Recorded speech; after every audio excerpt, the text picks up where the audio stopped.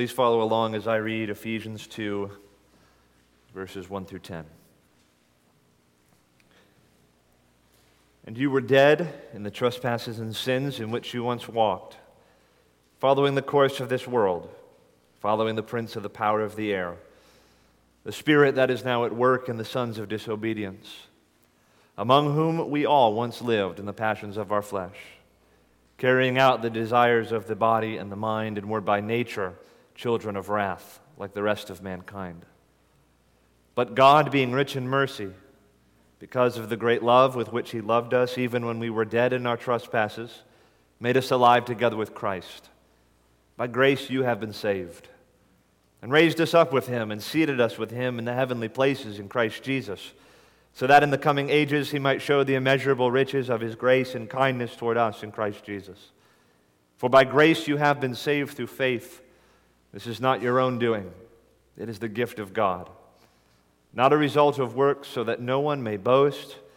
For we are His workmanship, created in Christ Jesus for good works, which God prepared beforehand that we should walk in them. Let me ask that we pray once more. Let's pray together.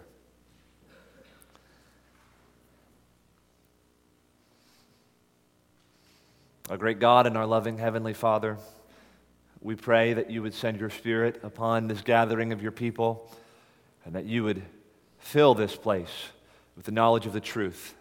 We pray that the Holy Spirit would be opening our eyes and our hearts to behold wondrous things from your word, that you would convince us of the exceeding sinfulness of sin and the greatness of your grace toward sinners who come to Jesus Christ in repentance and faith.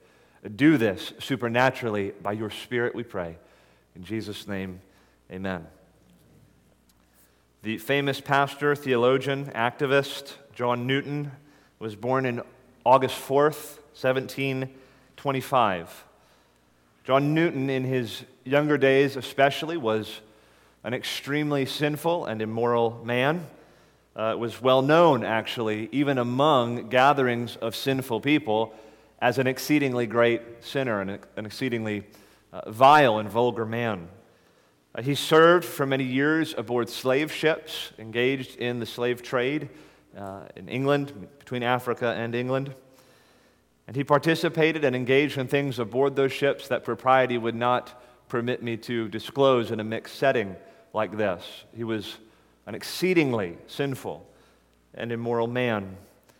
And as the story goes, he was saved miraculously aboard a ship in the midst of a storm by the grace of God.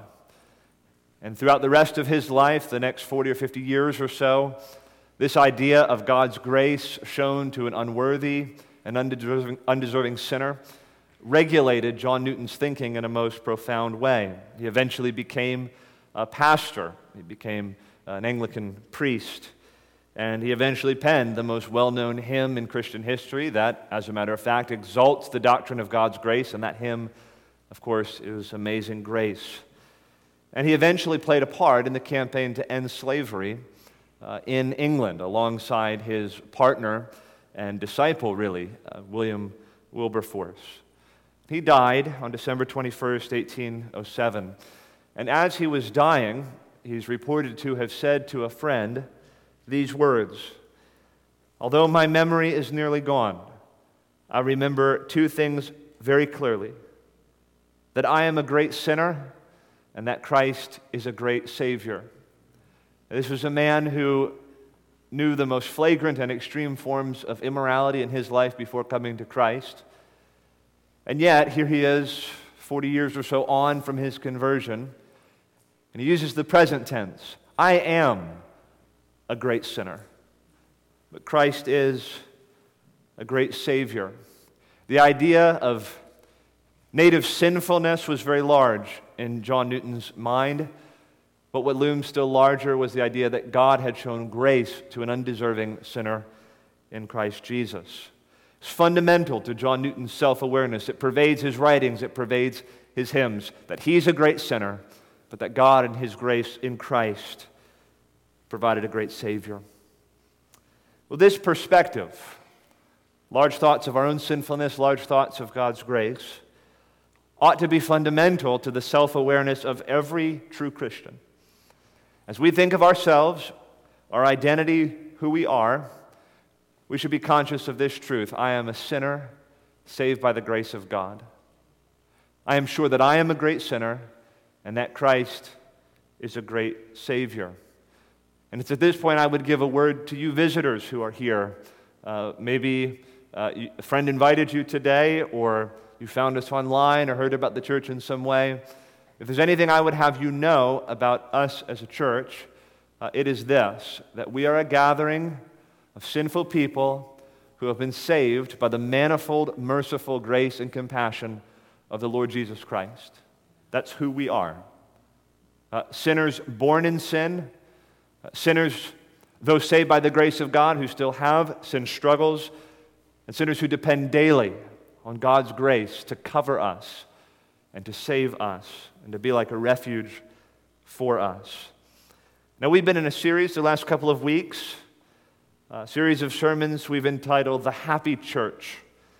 And in this sermon, I'd like us to consider the effect that this perspective on ourselves, namely, that we are sinners saved by the grace of God, I want to consider the effect that perspective should have on our church life together, our corporate life together.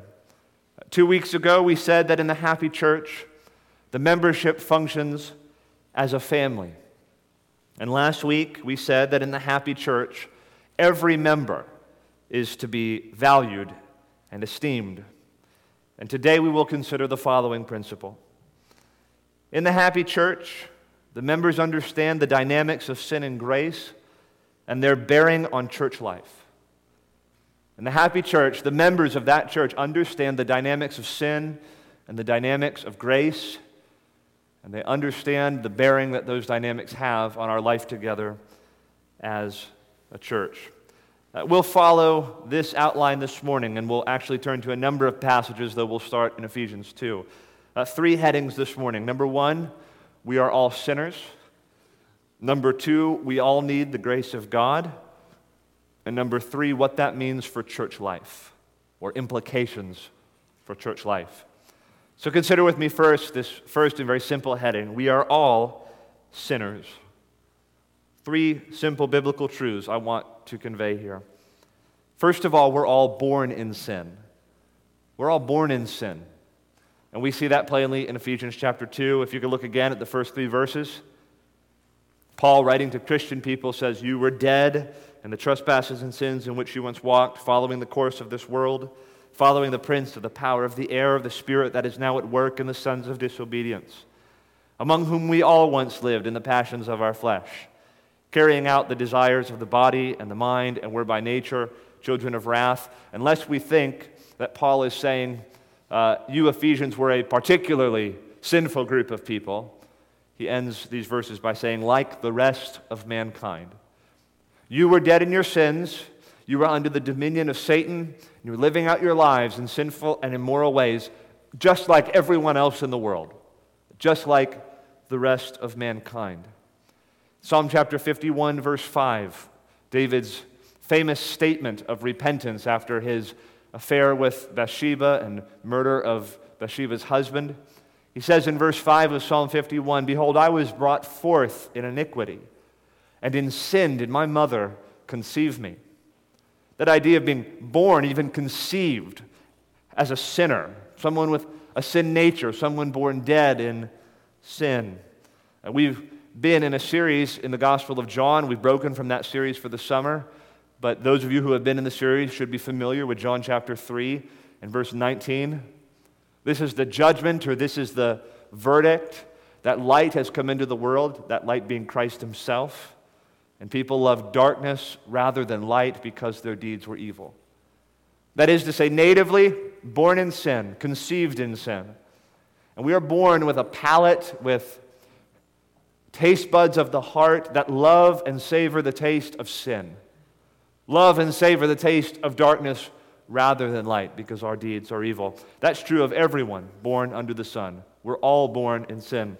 Second truth under this first heading.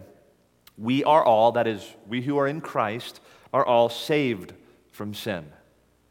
We are all saved from sin. That's what Paul goes on to say in Ephesians 2. But God being rich in mercy because of the great love with which he loved us, even when we were dead in our trespasses, made us alive together with Christ. By grace you have been saved.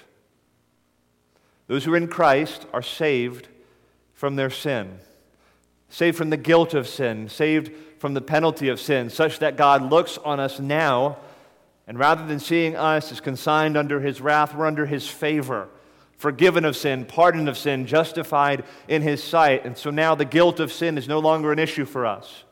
Not that we never do things that make us feel guilty, but in terms of a forensic verdict before a holy God, we're considered justified in his sight. The penalty of sin, the wrath of God, the just wrath of God due to our sin is no longer an issue for those who are in Christ Jesus. And we are granted justification and we are granted eternal life forever in heaven with the Lord Jesus. We sing as those who have been bought by the blood of Christ, my sin, oh the bliss of this glorious thought, my sin not in part but the whole is nailed to the cross and I bear it no more.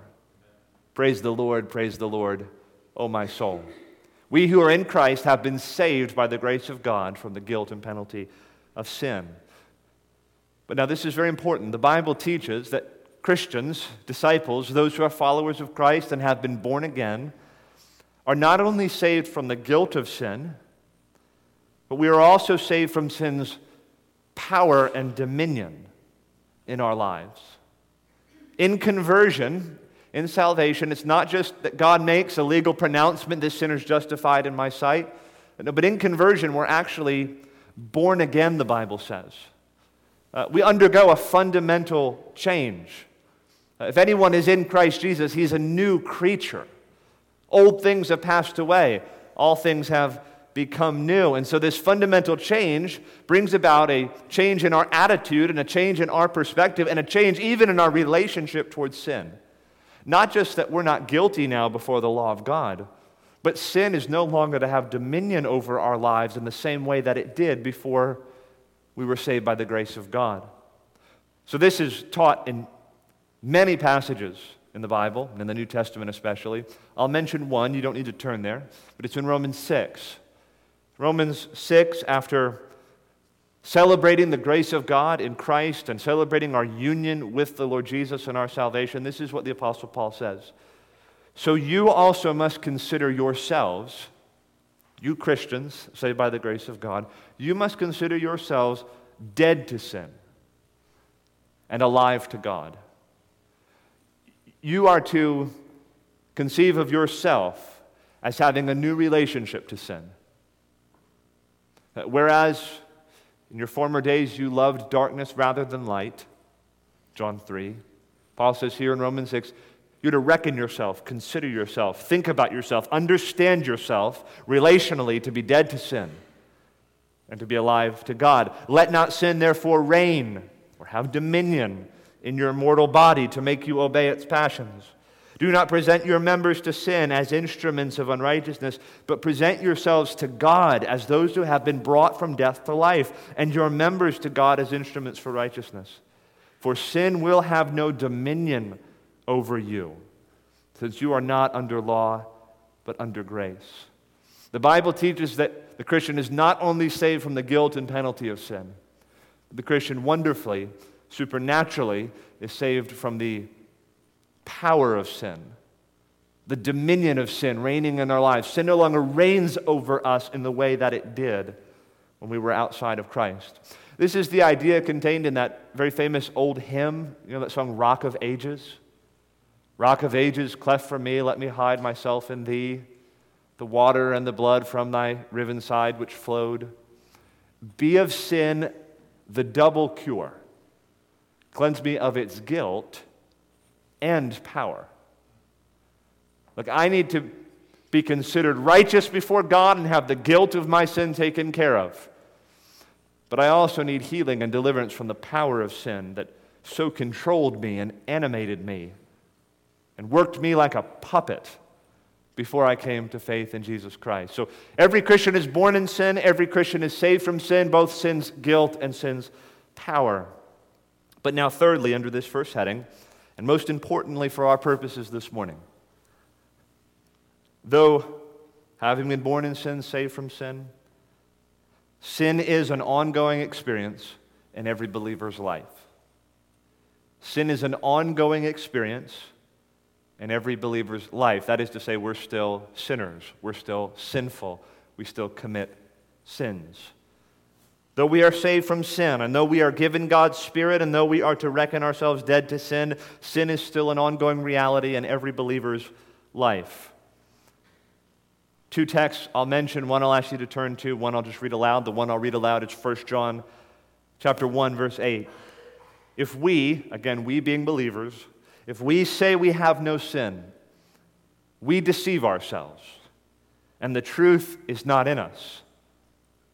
So if you say you don't have sin, that's a falsehood. Verse 9, if we confess our sins, He is faithful and just to forgive us our sins and to cleanse us from all unrighteousness. Now, we often think of that verse maybe in evangelism. We love to tell a sinner outside of Christ, if you confess your sins, the Lord Jesus is faithful and just to forgive you your sins, cleanse you from all unrighteousness. And that's true. You can say that to anyone under the sun. But the verse is intended for Christians who still have, as part of their experience, ongoing sin struggles. That's the original purpose of that verse. And the comfort is, if we confess our sins, He is faithful and just to forgive us our sins and cleanse us from all unrighteousness. If we say we have not sinned, we make God a liar and His word is not in us. My little children, I'm writing these things to you so that you may not sin. But if anyone does sin, we have an advocate with the Father, Jesus Christ the righteous. And He is the propitiation for our sins, and not for ours only, but also for the sins of the world. That idea that Jesus appears as our advocate, He appears as a lawyer. If you've ever been in very serious trouble, you might need to call a lawyer to advocate for you. That's something of the idea. Jesus appears as our advocate with the Father, and He pleads the merits of His blood on our behalf. Now, the second passage is Romans chapter 7, and I want to ask if you would turn there. It's such a crucial text for Christians to understand if they're going to make sense of their own experience in the Christian life. Romans chapter 7, and I want you to follow along as I read verses 14 through 25. Again, the idea I'm trying to convey is that sin is an ongoing experience in every believer's life. And listen to how the Apostle Paul works this out in his own experience. Romans 7, verse 14. For we know that the law is spiritual, but I am of the flesh, sold under sin. For I do not understand my own actions. For I do not do what I want, but I do the very thing I hate. Now if I do what I do not want, I agree with the law that it is good. So now it is no longer I who do it, but sin that dwells within me. For I know that nothing good dwells in me, that is in my flesh. For I have the desire to do what is right, but not the ability to carry it out. For I do not do the good I want, but the evil I do not want is what I keep on doing. Now if I do what I do not want, it is no longer I who do it, but sin that dwells within me. So I find it to be a law that when I want to do right, evil lies close at hand. For I delight in the law of God in my inner being. But I see in my members another law, waging war against the law of my mind and making me captive to the law of sin that dwells in my members. Wretched man that I am, who will deliver me from this body of death? Thanks be to God through Jesus Christ our Lord. So then I myself serve the law of God with my mind, but with my flesh I serve the law of sin. Now, this passage is complicated in some ways, but there really is a very simple point I think Paul is getting across. He recognizes as a Christian man a certain duality in his own heart, certain warfare that's going on. The sinfulness of his native flesh at war against his regenerate new nature that wants to please Christ, that wants to uphold and delight in the law of God. And yet he finds these impulses and these struggles, and it's tortuous to him, it's agonizing to him, such that he says in verse 24, wretched man that I am, who will deliver me from this body of death? I don't want these struggles anymore. But Paul, in a very candid and transparent sort of way, is just recognizing, I still struggle with sin. And it's a burden to me. It's discouraging to me. I wish it wasn't so, and I'm looking to Christ to deliver me from this ongoing sin struggle? Well, I can't emphasize enough how important it is that Christians recognize that sin is part of their ongoing experience, even as Christians. And that in the Christian life, there are built-in mechanisms for repentance and confession, and for pardon and forgiveness. You know, Martin Luther, the great reformer, the most famous chapter in his life is his nailing of the 95 Theses to the castle door in Wittenberg. The very first thesis, those 95 Theses, says this: when our Lord and Master Jesus Christ said, "Repent," He willed the entire life of believers to be one of repentance. When our Lord and Master Jesus Christ said, "Repent," He willed the entire life of believers to be one of repentance. Not a momentary episode that we look back on when we repented, but rather there's a life of repentance, a life of going to God and looking for fresh pardon and fresh grace. Because Christians still sin. All the time, in fact. And it's just a fact of the Bible that's presented to us. We're saved by grace. We're born again by the Spirit of God. We're made a new creature in Christ Jesus, but we still struggle with sin. Now, why is this point so important to emphasize? It might seem very fundamental, vindicated in your own experience, but why am I emphasizing this point? Because I think a proper understanding of sin and the proper expectations with respect to sin and holiness are like keys that unlock the door to Christian growth. If you can understand aright the dynamics of sin, if your heart's expectations are calibrated to the Bible's teaching on what the presence of sin in your life as a believer might look like, it's like the pieces are set. It's like the lines are drawn, and we can proceed in Christian growth and in the Christian life with proper expectations for how we're going to battle and fight and proceed and move on and seek to grow in godliness. If we don't have the proper expectations and understanding for the presence of sin in our lives, we'll either become hopelessly discouraged because we'll see things in our lives that are so disappointing to us, so discouraging to us. We'll think, why is this here? Did I ever really believe on the Lord Jesus? Am I really a Christian? Why is this sin present in my life? We'll either be hopelessly discouraged, or we'll become cavalier and proud, and we'll think, well, sin's not an issue for me. I'm a Christian. I shouldn't really think about going to God day after day and repenting and confessing and finding new grace and all of that. Become hopelessly cavalier and become a prime target for Satan's attacks. But the New Testament writers would have us understand something about what the presence of sin in our lives means and what that indicates for our experience, what that means for our experience as believers. So this is the first point. We are all sinners. We're all sinners. And what should we understand from these texts about sin as it relates to the church? First, that the church is filled with men and women who have been born with a sin nature. Secondly, that the church is filled with men and women who have been saved from their sins, both sin's guilt and sin's power.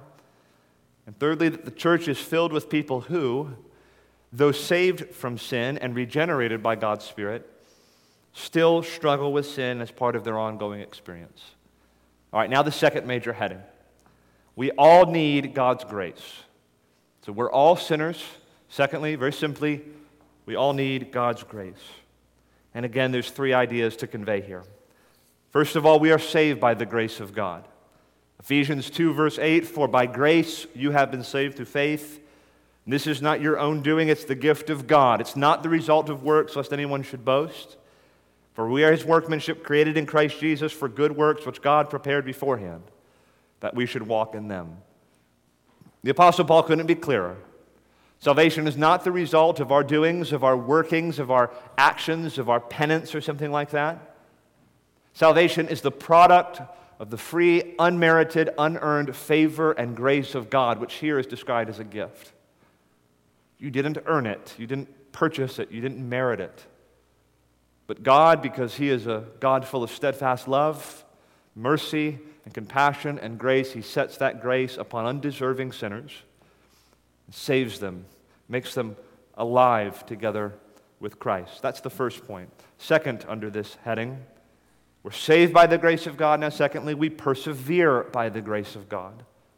That is, we continue in the Christian life by the grace of God. Now, it's important here that I get really precise with language. It is true to say we are justified by faith. We're justified by faith alone. Justified by faith apart from works of the law, the Apostle Paul says in Romans 3. God justifies the wicked, Romans 4 says. Our works don't enter the equation. It is not accurate to say that we persevere by faith alone. That's not accurate. It's not what the Bible teaches. We persevere by a combination of faith and striving and working and effort and sweat. Now, some of you are having a little internal anxiety about what I'm saying, okay? Again, I'm going to be very precise with language here. It would be accurate to say that we are saved by grace alone, and I think it would be accurate to say we persevere by grace alone. I'm saying grace, not faith, okay? But we have to understand what we mean by that. Now, the Bible teaches that we're to work out our salvation with fear and trembling. We're to exert effort. We're to exert ourselves in the work of holiness. But we're to understand that that working, that striving, that exertion itself is the product of the grace of God. See what I'm saying? We're saved by grace, we persevere by grace. But don't think grace is like a laser beam that zaps you and makes you persevere. So I don't want to be bitter, or I don't want to lust, or I don't want to gossip, or I don't want to lie. Well, God's just got to beam me with grace power, and then I'll be animated to please God and to do what's right. That's not the idea at all. And there's two texts I'll mention to establish this point. 1 Corinthians 15, verse 10, but by the grace of God, Paul says, I am what I am, and his grace toward me was not in vain. On the contrary, I worked harder than any of them. Though it was not I, but the grace of God that is with me. I worked harder. I strove. I exerted myself. I sought to please God and to obey his word and to do what is right. I worked harder. But when I look back, I recognize that even that working, that striving, was the product of the grace of God. What does it feel like to have God's grace at work in you? It feels like sweating. It feels like striving. It feels like working. It feels very much like you're doing something in your own power. But as you look back upon your success in your battles with sin, or as they say in the NFL, upon further review, you see that was the grace of God at work. When I was looking at that device, and I was so tempted to view something that would be the enemy of my holiness and my perseverance in the faith, and I had to strive, and I had to think, and I had to call to mind Bible verses that I'd worked to memorize, and I had to struggle, and I put the phone down, and I didn't sin in that way. Well, how did that happen? Well, you worked very hard. You were striving, you were exerting effort to mortify sin and to honor God in your body, in your mind. But you look back and say, now how was that possible? Where did the power to say no to lust come from? Surely it was the grace of God at work within me. And so Philippians 2:13, therefore, my beloved, as you have always obeyed, so now, not only as in my presence, but much more in my absence, work out your own salvation with fear and with trembling. For it is God who works in you, both to will and to do his good pleasure. You work, you strive, but you must recognize that working and that striving is the product of the grace of God. So we're saved by the grace of God, and we persevere by the grace of God. Our killing of sin, our putting off of the flesh, and our putting on of Christ, and all the exertion that requires, that is seen to be the product of the grace of God. But when we talk about perseverance in the faith, it's not just that God gives us grace to grow in holiness and in godliness and in Christ-likeness. It's also that we, who still struggle with sin every day, need to go to God again and again with our sin and experience fresh grace. So it's not just grace to help us in our fight against sin. It's grace to save us and to forgive us and to help us when we sin. Does that make sense? We persevere by grace. That is, grace is working within us as a principle of power to help us to overcome sin. And grace is there for us when we sin and when we fail. We don't just depend on God's grace to help us not to sin. We depend on His grace to help us when we sin. You didn't just need the grace of God when you first believed. You need the grace of God today. Like right now. To clothe you in the righteousness and blood of the Lord Jesus Christ. We're meant to come to Christ again and again and again to find fresh grace, fresh forgiveness, fresh cleansing. We never cease needing grace. We never outgrow our need for grace. We're meant to come to God daily and find mercies that are new every morning because my sins are present every morning. And I got to go to Jesus and I got to find in Him the same grace that I found when I first believed. I can confess my sins to Him, and I can know He's faithful and just to, once again, for the millionth time, extend grace to me, to help me to persevere as a believer on that same grace by which I was saved. Now the third point under this heading, we're saved by grace, we persevere by grace. Third point, we are called to reflect God's grace to others. We're called to reflect God's grace to others. As those who have experienced the grace of God, we are meant to convey that grace to our brothers and sisters. The grace of God shown to us is meant to produce graciousness in us. God's grace to undeserving people creates, generates, produces gracious people who reflect God's grace in their relationships with one another. Just one of the ways this comes to expression, Ephesians 4, verse 31. Paul says, "Let all bitterness and wrath and anger and clamor and slander be put away from you, along with all malice. Be kind to one another, tender-hearted, forgiving one another, as God in Christ forgave you." There's been a paradigm of grace displayed in the cross of Christ and in His gracious disposition toward sinners. We're to reflect that disposition toward one another.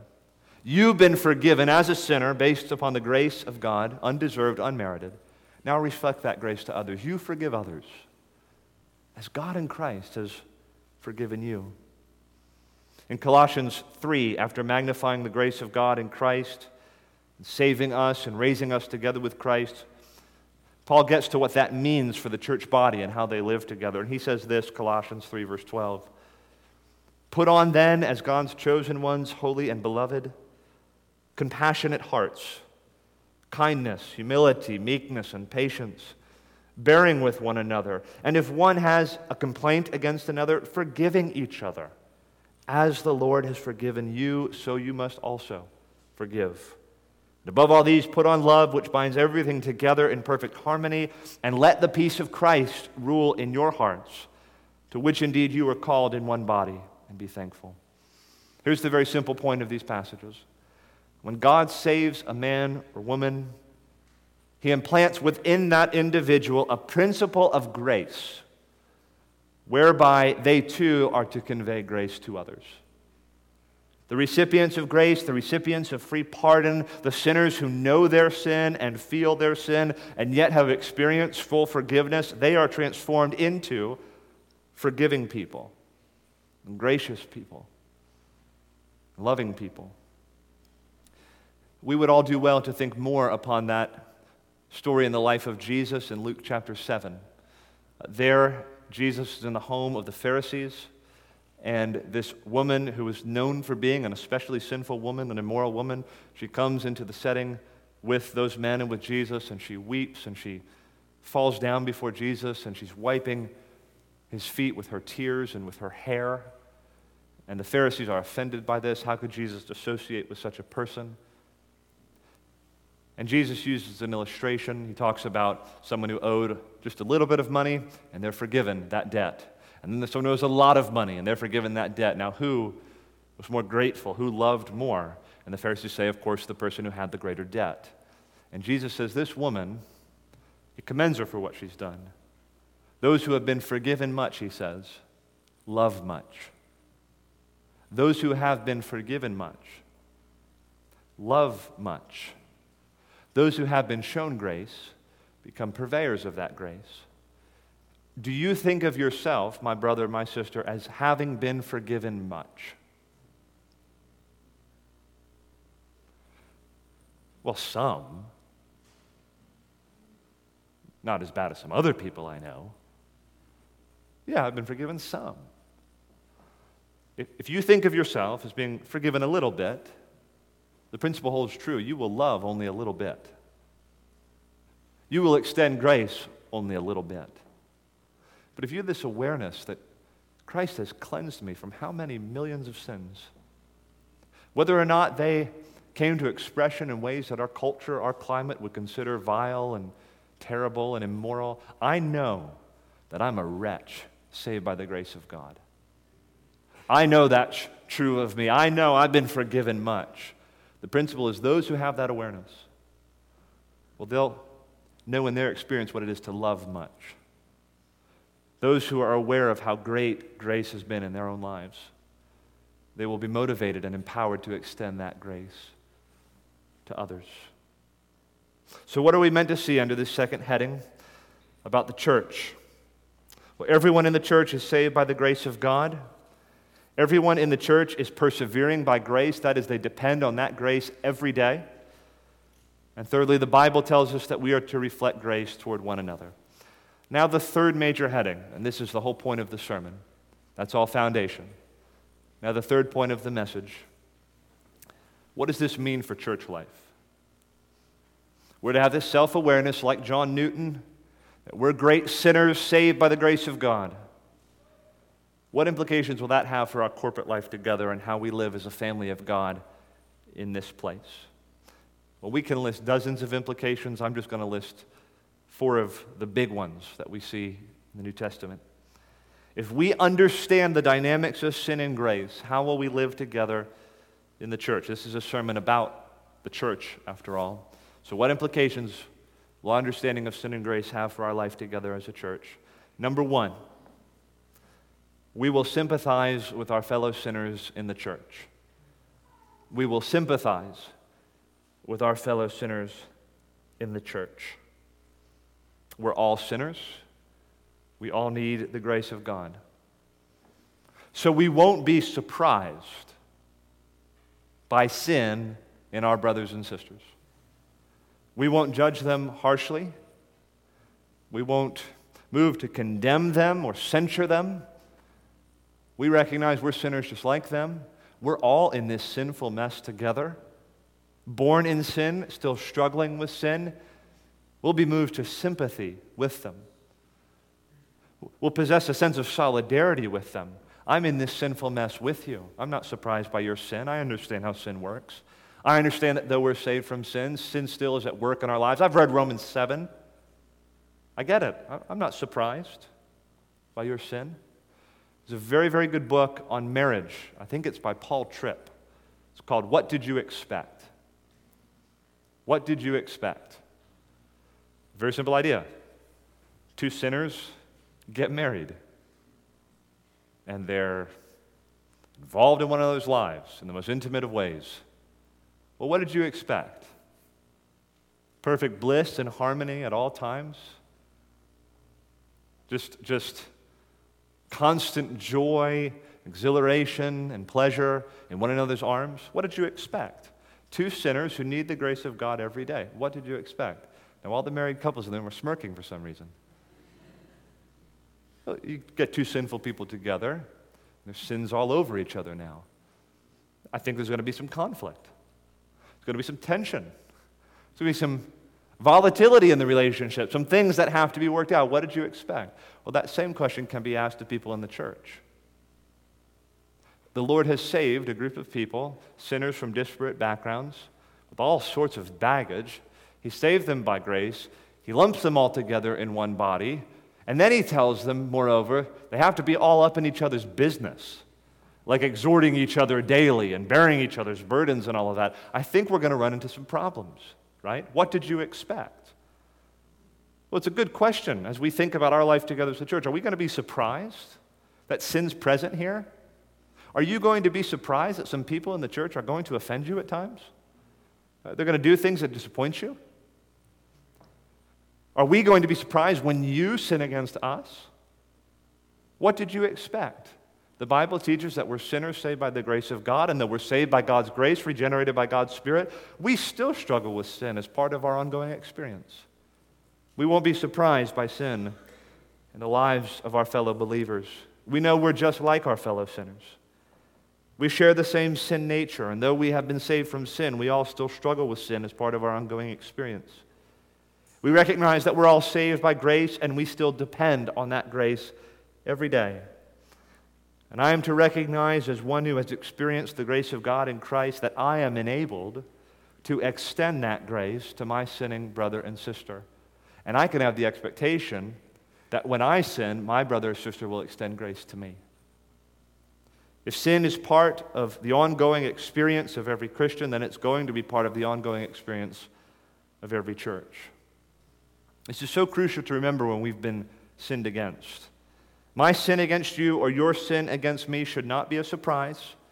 This is part of life in the church. What did you expect? The church is a gathering of sinners saved by the grace of God. It's almost like one big rehab group. The Lord's brought us all together.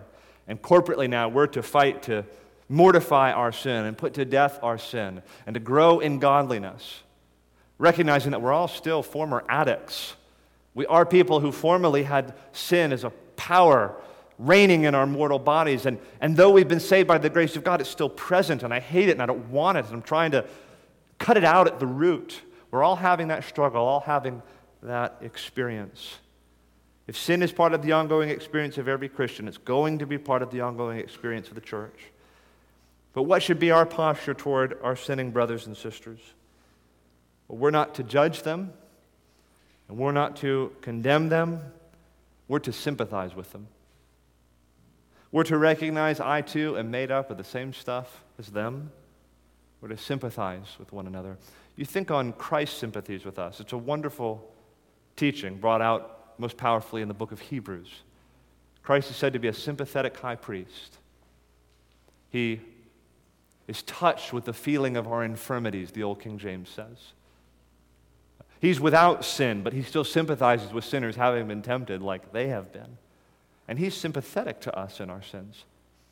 Well, how much more so we who have sinned, and we who still have within our bodies regular struggles with sin, and we feel that warfare Paul talked about in Romans 7, how much more so should we be enabled to sympathize with one another? Hey, I know what that's like. I know what you're going through. Hey, I know I'm a sinner. I experience that all the time. We should be able to sympathize with our brothers and sisters who struggle with sin. And there is something deeply broken about a Christian who stands in judgment over his fellow sinners as though he hasn't known what it's like to stand before Christ naked and ashamed and exposed, and then to receive pardon and grace and clothing from him. It's not a biblical instinct, not a Christian instinct, to look at a sinning brother and sister and just be disgusted, like, how is that even possible? How can such a person act in such a way? That sounds very much like those Pharisees who looked upon that woman and thought, she doesn't belong here. Not in this place. Something very sub-Christian about that instinct. Rather, when we see sin, we should see something of ourselves. That's me. That's us. We're sinners who need the grace of God. I'm not surprised by this. Moreover, I feel sympathy with this sinning brother, this sinning sister. Our common experience of sin in ourselves and our common experience of the grace of God should create in us the deepest sympathies with one another. Now, the second point, implications for the church. Secondly, we will be patient and long-suffering with one another. We will be patient and long-suffering with one another. In the book of Ephesians, there's actually not a single imperative verb in the first 3 chapters. We're not told to do anything in the first 3 chapters. It's all an exposition of the grace of God in Christ and what God has done to save us from sin. And then in Ephesians 4, we get to a long list of imperatives. So here we are in chapter 4. Paul's finally going to tell us to do something. And what does he say when we get to chapter 4?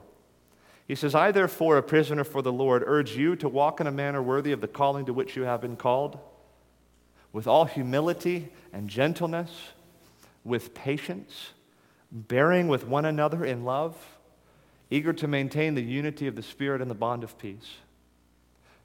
You've been saved by the grace of God. You've been elected by His love set upon you before the foundations of the world, unconditionally, not as the product of anything present in you. Now, what are you to do about that?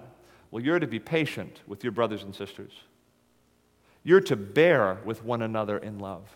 In other words, you who are painfully, embarrassingly aware of your own sins and wonderfully aware of the grace of God in Christ, you're to be patient. You're to be long-suffering. You're to bear with your brothers and sisters in love. You've been saved by the grace of God. Now show that grace to one another.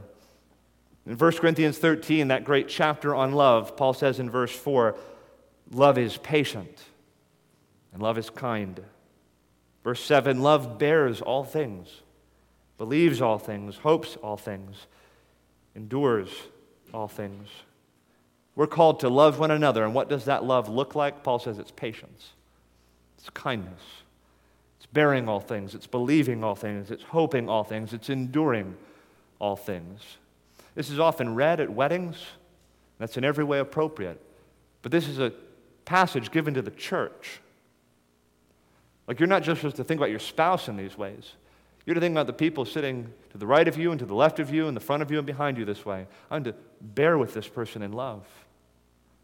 If I love this person as I'm called to by God, I'm to be patient with them.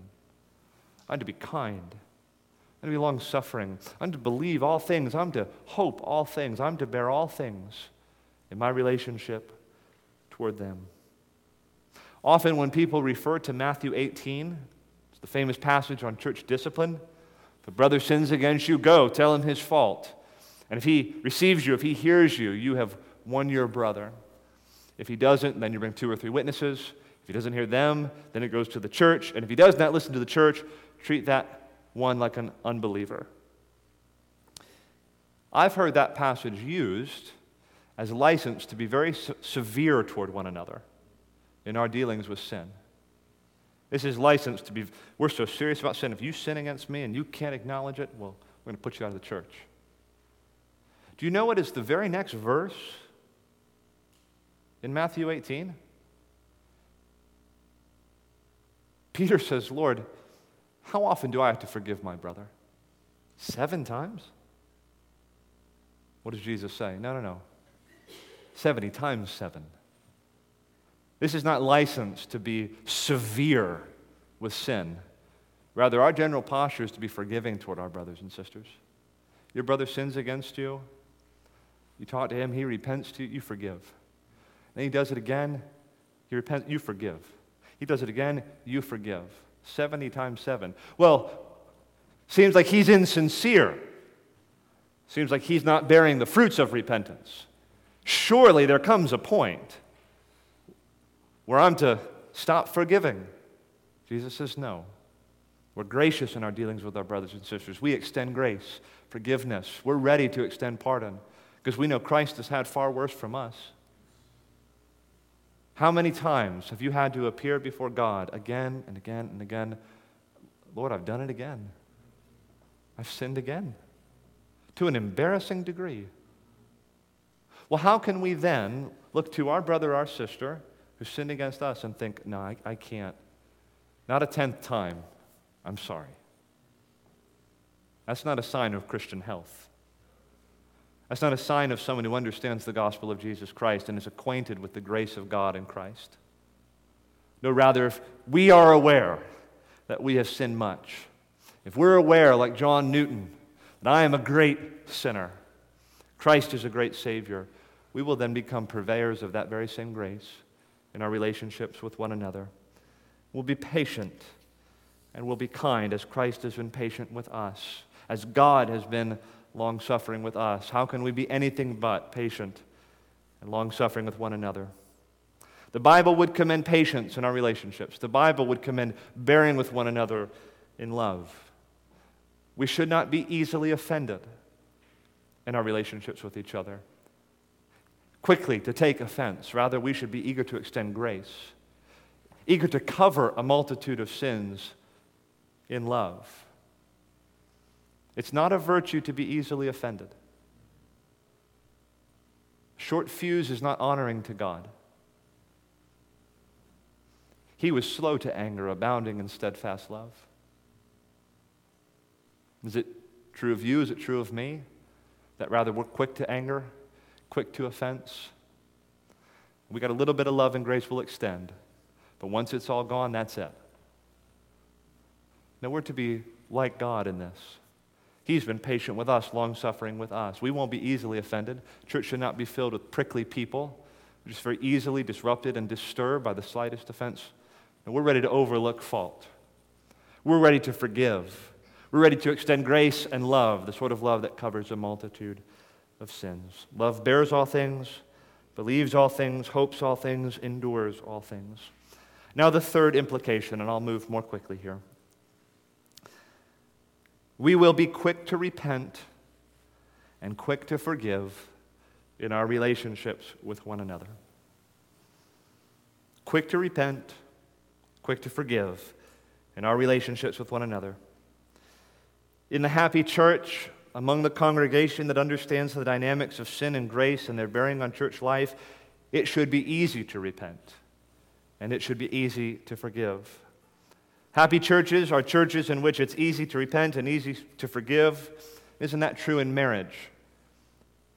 A happy marriage is that marriage in which it's easy to repent, easy to acknowledge fault, and easy to extend forgiveness. It's a wonderful principle to feel within a marriage relationship. I can repent to my spouse, I could acknowledge my failings and my sin, and I could count on being graciously received by them. And I am so eager and so ready, if my spouse sins against me, I want to forgive them. I want to extend grace. It's true in marriage and it's true in the church. Happy churches are churches where it's easy to repent and it's easy to forgive. That's a healthy church culture, a life-giving church environment. There's nothing more life-giving than knowing that not only am I enabled by the gospel to extend grace to my brothers and sisters, but I can count myself on being graciously received by them. We know we're all in this sinful mess together. My brothers and sisters aren't going to be surprised by my sin. If I offend them or disappoint them or sin against them, I can freely ask for their forgiveness, and I can be sure that I will have it. And because God sent His Son into the world to die on the cross and save a wretch like me, how easy it is for me to extend forgiveness to my brothers and sisters who sin against me. You see, the gospel frees us to repent. It's not hard to admit I'm a sinner and I've offended you. And the gospel enables us to forgive, to extend grace to others. So I encourage you, brother and sister, if you're in the wrong, don't be slow to repent. Brother, I'm sorry. I spoke out of turn. That was wrong of me. Can I have your forgiveness? Sister, I'm sorry, that was an insensitive thing to say. Can I have your forgiveness? Now, what's so hard about that? Why is it so difficult for us to say those words? Are we afraid that if we say that, they might conclude that we're sinners and we need God's grace daily? That we need grace extended to us and forgiveness? We shouldn't be afraid of those words. We shouldn't be slow to repent. And similarly, should it really be hard for us to forgive one another? Brother, I absolutely forgive you. Let me tell you, Christ has had far worse from me, and He's cleansed me from all my sins. I can forgive you with ease. Sister, that's okay. Trust me, I know I'm a sinner saved by grace. I freely forgive you as Christ has freely forgiven me. That sort of attitude should just pervade the church. We can acknowledge our sin to each other. And we can know that our brother and sister is quick to extend grace. A proper understanding of sin and grace should make it easy to repent and easy to forgive. And as it was true in redemptive history, it should be true in the church. Where sin abounded, grace abounded much more. Do you realize what joy and gladness this brings to a church? When they could be free to acknowledge sin, don't feel like my brother's keeping scores with me, and yeah, he might forgive me, but he's got a little list over here, and my name's in there now. No, there's just freedom. I can confess my sin, and I can know that my brother or sister is going to receive me as Christ would. Free to repent, free to forgive. Fourthly and finally, if we understand sin and grace, we will sympathize with sinners who are lost outside of Christ. We will sympathize with sinners who are lost outside of Christ. Let me just ask that you listen as I read Titus 3 now in closing. Paul says to Titus, remind them to be submissive to rulers and authorities, to be obedient, to be ready for every good work, to speak evil of no one, to avoid quarreling, to be gentle, and to show perfect courtesy toward all people. For we ourselves were once foolish, disobedient, led astray, slaves to various passions and pleasures, passing our days in malice and envy, hated by others and hating one another. But when the goodness and loving kindness of God our Savior appeared, He saved us, not because of works done by us in righteousness, but according to His own mercy, by the washing of regeneration and renewal of the Holy Spirit, whom He poured out on us richly through Jesus Christ, our Savior. In other words, you became the recipients of the unmerited, unearned favor and mercy of God. Everything that's true of the sinful people in your lives who are outside of Christ was true of you. But then something happened. The grace of God appeared to you. The goodness and loving kindness of God appeared to you, and you were washed and you were changed, not by works done by you in the flesh, but by the unmerited mercy and favor of God. So how can we, sinners saved entirely by grace, be anything but sympathetic with lost people outside of Christ? You see, sinners outside the church, sinners outside the family of God, is your native impulse, your native instinct, disgust. Ugh. How do they act that way? How do they do those things? How do they be that way? Paul, in this passage, is introducing a note of humility. Don't you know all those things were true of you? And there's only one thing that makes you different from them. It's not your holiness. It's not your good works. It's the unmerited and unearned favor and grace of God. And so I say that to you here today. If you're not a Christian, you're outside of Christ, there really is only one difference between us and you. Just one difference. We're sinners just like you. We have sin struggles just like you. We have baggage just like you. There's one difference between us and you. And that is that we have been brought to receive the free grace of God offered in Jesus Christ. We have become the beneficiaries of the goodness and mercy and compassion and grace of God. That's the only difference. And the wonderful news I have to convey is that that same grace, that same mercy, that same compassion is available to all who come to Jesus Christ in repentance and faith. You can come knowing that you are a great sinner. In fact, you must come knowing that you are a great sinner. You must come like John Newton. Whether you acted out in all the flagrantly sinful ways that he did aboard slave ships in Africa, you must come to God like that woman who wiped Jesus' feet with her tears, who was known for being an immoral woman of the city. You must come like that. And you must plead only the grace of God. And I assure you, the Christians here in this room, we're pleading that same grace every day. We're still looking to God for that grace every day, holding out our little cup, asking Him to fill it with His grace and His mercy. And so all we're doing is commending to you that very same grace we depend on for our life and our salvation. And I tell you, that grace is available to you in Christ. If you come to Him aware of your sin, aware of your need of grace, His promise is that He will save you and receive you and cleanse you from every stain of sin. Let's pray together.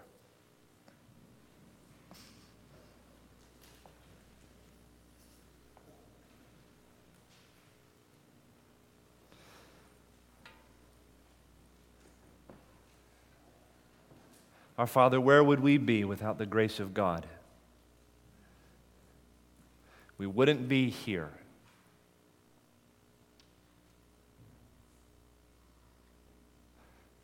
We wouldn't be united in a body of fellow sinners, seeking to live like a family of your people in this place.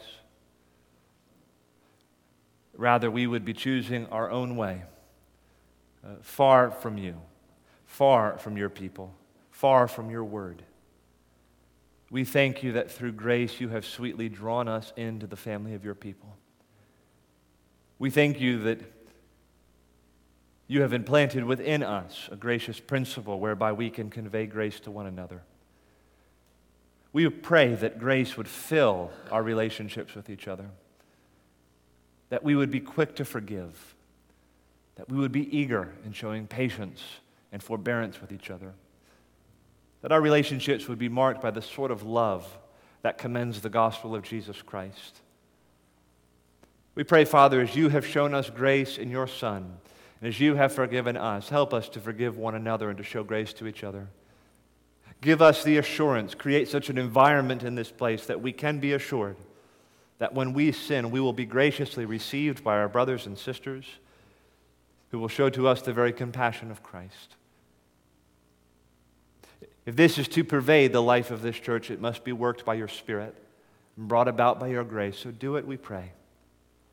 We pray that every soul now in this place would recognize their sinfulness and their need always of the grace of God.